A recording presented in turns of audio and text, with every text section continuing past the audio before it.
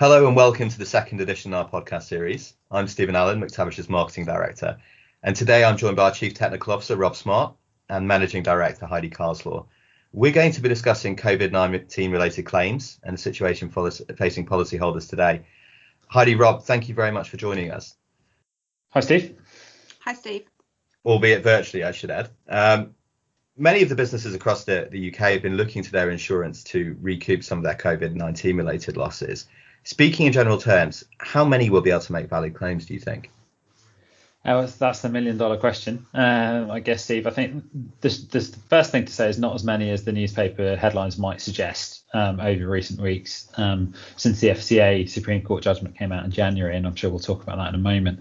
But I think the reality is that there's going to be a lot more policyholders that either aren't covered or in a grey area where they still have to fight for cover even after that case, then are definitively given a sort of a clear view following that case that they are on a wording which has been given the green light. Because actually, the scope of that decision was quite limited in terms of only looking at certain types of extension clauses and only giving the green light to certain variants of them. And actually, that affects a relatively small proportion of the total. Obviously, in addition to those, you've got the few companies that did buy genuine pandemic specific cover, although those are relatively few. The sort of very famous example being the Wimbledon All England Lawn Tennis Club.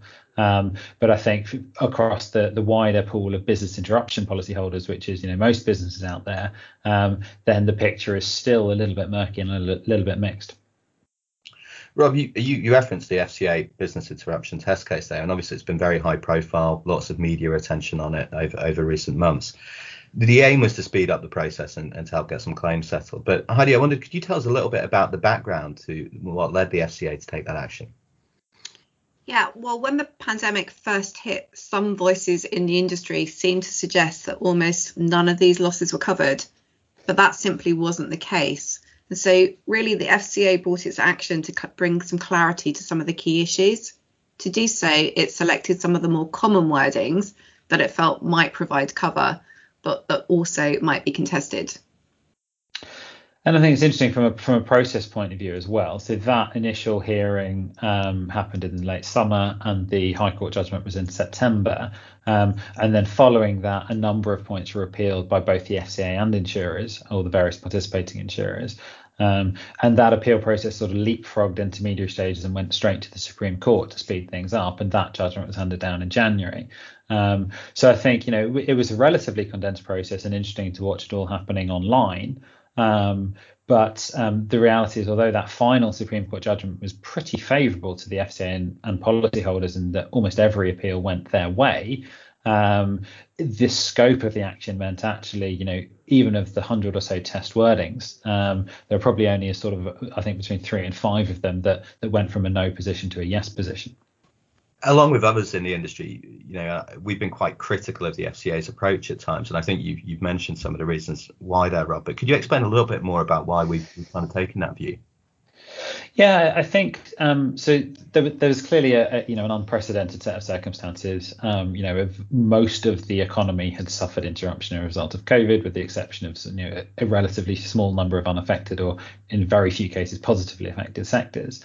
And most of them were in a policy where there was at least some grey area. But I think the structure of the case was to take the sample, relatively common sample wordings, but it's still a sample.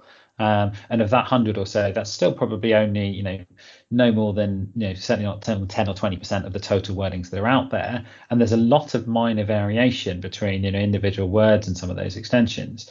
So if the FCA talk, I think, about 370,000 affected policyholders within the scope of those wordings, that's still a relatively small proportion of the total. And actually those where there's a sort of definitive positive view of that wording is, a small portion of that 370,000 even. So I think you're overall in a position, and it's hard to get this from the headline, that, you're not looking, at hundreds of thousands of policyholders getting, clear cover from this. Maybe you're looking at, 50,000, and most of those covers are going to be a sublimited policy because it's under an extension. So you maybe have £50,000 or £100,000 worth of cover, even if your actual loss is, totaled into the millions. I think we also have to look at the fact that despite the fact that the action was brought to a close quite quickly by legal standards, it still took the best part of a year to reach its conclusion. And if you look at that, for many businesses that are struggling with cash flow problems, in commercial terms, a year is a really long time. We also felt that the industry and its regulator needed to adopt a broader solution, such as a government-backed scheme that could have helped businesses in the short term. And I think that final point is really interesting, Heidi, because we were one of a small number, but still a minority of voices sort of taking that view early on. And I think the contrast between that sort of more equitable solution is that we're really in this position where it's a bit of a lottery what wording variant you have. So if you have one of the sort of blessed wordings that have been given the go ahead by the FCA and the Supreme Court, or whether you're on one which to a layperson looks identical and has one or two very slight wording differences, which are now being viewed as sorry, that's a no, not a yes. And I don't think it's unfair to say that those minor differences, which are now being viewed as completely determinative, were not well understood by the people selling these policies or the people buying these policies as being, you do or don't have pandemic BI cover at the time. And that, I think, harks back to some of the wider points that McTavish has made for years on the industry in terms of the need to do more work up front to understand what is covered and what the risks are that particular company faces. And I think this is just a really good example of that. It's a really interesting point, Rob, and really speaks to the complexity of policy wordings today and what the policyholder is faced with. I think one of the things that we found curious with that in mind was that the brokers have kind of been absent from this entire picture. Heidi, could you explain a little bit more about our position on that, please?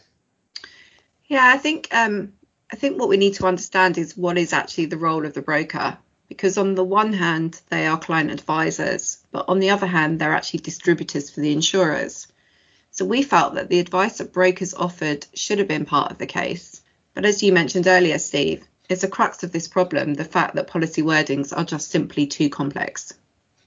And I think even just boiling it down to sort of simple examples, we've worked with a lot of policyholders that either do have cover based on the outcome of the Supreme Court judgment, or at least have a fair argument of cover. And in a lot of those cases, they were told early on that they didn't. And that was the view from the insurers, and it was also the view from the broker. So I think it seems likely that at least some of those policyholders that are in that position and may now find themselves unable to claim with the passage of time. But it may well bring that they do start to look at that advice and start to think about, was I misadvised by the broker? And if that does prompt the regulator to sort of bring greater clarity to the role of the broker in general terms, then I think that's probably a good thing longer term for the health of our industry. Certainly. Clearly, it's very difficult to distill all of this complexity down to kind of practical advice, if you like. But for those policyholders who do think they might have a valid claim, what should they be doing now? Well, simply the first thing they should do, if they haven't already done so, is immediately notify the insurer of their potential to claim. The FCA did stipulate that the period over which the action and the appeals took place does not count towards the stated notification period. But nonetheless, the clock is ticking. So if you think you have a valid claim, then get that notification in quickly. And I think that's absolutely got to be, clearly correct advice, Heidi. And I think applying to almost everybody. I think the second thing to worth flagging is to think about how actually we're presenting this claim. Because I think while the FCA case took a view on some wordings and took a directional view on some principles, the reality is most of these claims will stand and fall based on the specifics of how it applies to a particular business and how that can be evidenced. So, how do we explain the impact on our business? How do we explain the evidence of whether it's a local case? One point there from the FCA Supreme Court judgment was the definition of what's a manifestation of disease, and that's actually pretty restrictive, talking about a positive test or a symptomatic person on site or on the premises. And actually, if you think about positive tests, prior to the first lockdown, which is when a lot of these claims relate to, positive tests were essentially impossible to get outside of an intensive care unit. So some of these burden of proof issues, and in terms of demonstrate the impact and the causality, etc., can be pretty tricky. And making sure you get that right when the claim is presented is going to make a big difference to how that claim is treated. Yeah, and I think inevitably there will be a lot of disappointed policyholders out there, and I think we probably feel that this has not been the industry's finest hour in a way. Thinking about the long term, what do you think the impact of all of this will be? I mean, I think it would be naive to think that there hasn't been a significant reputational sort of, damage to the industry that came through, particularly in the early part of the pandemic, when there was clearly a massive economic dislocation. An event like this hadn't happened before, certainly hadn't happened with this degree of economic impact before, and everybody was sort of struggling to adjust and survive. And a lot of the theme early on was actually, well, where is the insurance industry? Because the early messaging was just none of this stuff's covered. And I think we have to admit that reputation is going to have a long-term impact. And I think, Steve, it's worth also on this point taking a step back from the insurance industry perspective for a moment. And I think as a society, I think we've faced a pretty profound change in how we view risk. And some of the sort of low probability events and the importance that they can take on. So we published a report last September, which was quite interesting, looking at pandemic preparedness amongst government and corporates. And I think one of the surprising things there was actually how common epidemic risks are. Even though most of them clearly don't turn into COVID, but comparative to that, how little time businesses and even governments and NGOs spend thinking about them and planning around them, and actually how that had fallen off since the mid 2000s, post SARS and MERS, etc., when the sort of recency bias starts to take over. So if this event can sort of force us as an industry to sort of build the profile of risk management and risk preparedness and planning for these sorts of events and covering them, then long term, structurally speaking, that's got to be a positive for the industry. Certainly, and I think there's going to be a great deal of food for thought for all of us once the dust has kind of finally settled. Thank you very much, Heidi and Rob. I thought it was a really interesting conversation. Next week, we'll be joined by Colin Kelleher, who is a Managing Director of LHK Insurance. He's going to be discussing some of the challenges in the Irish market with us. But thank you very much for listening.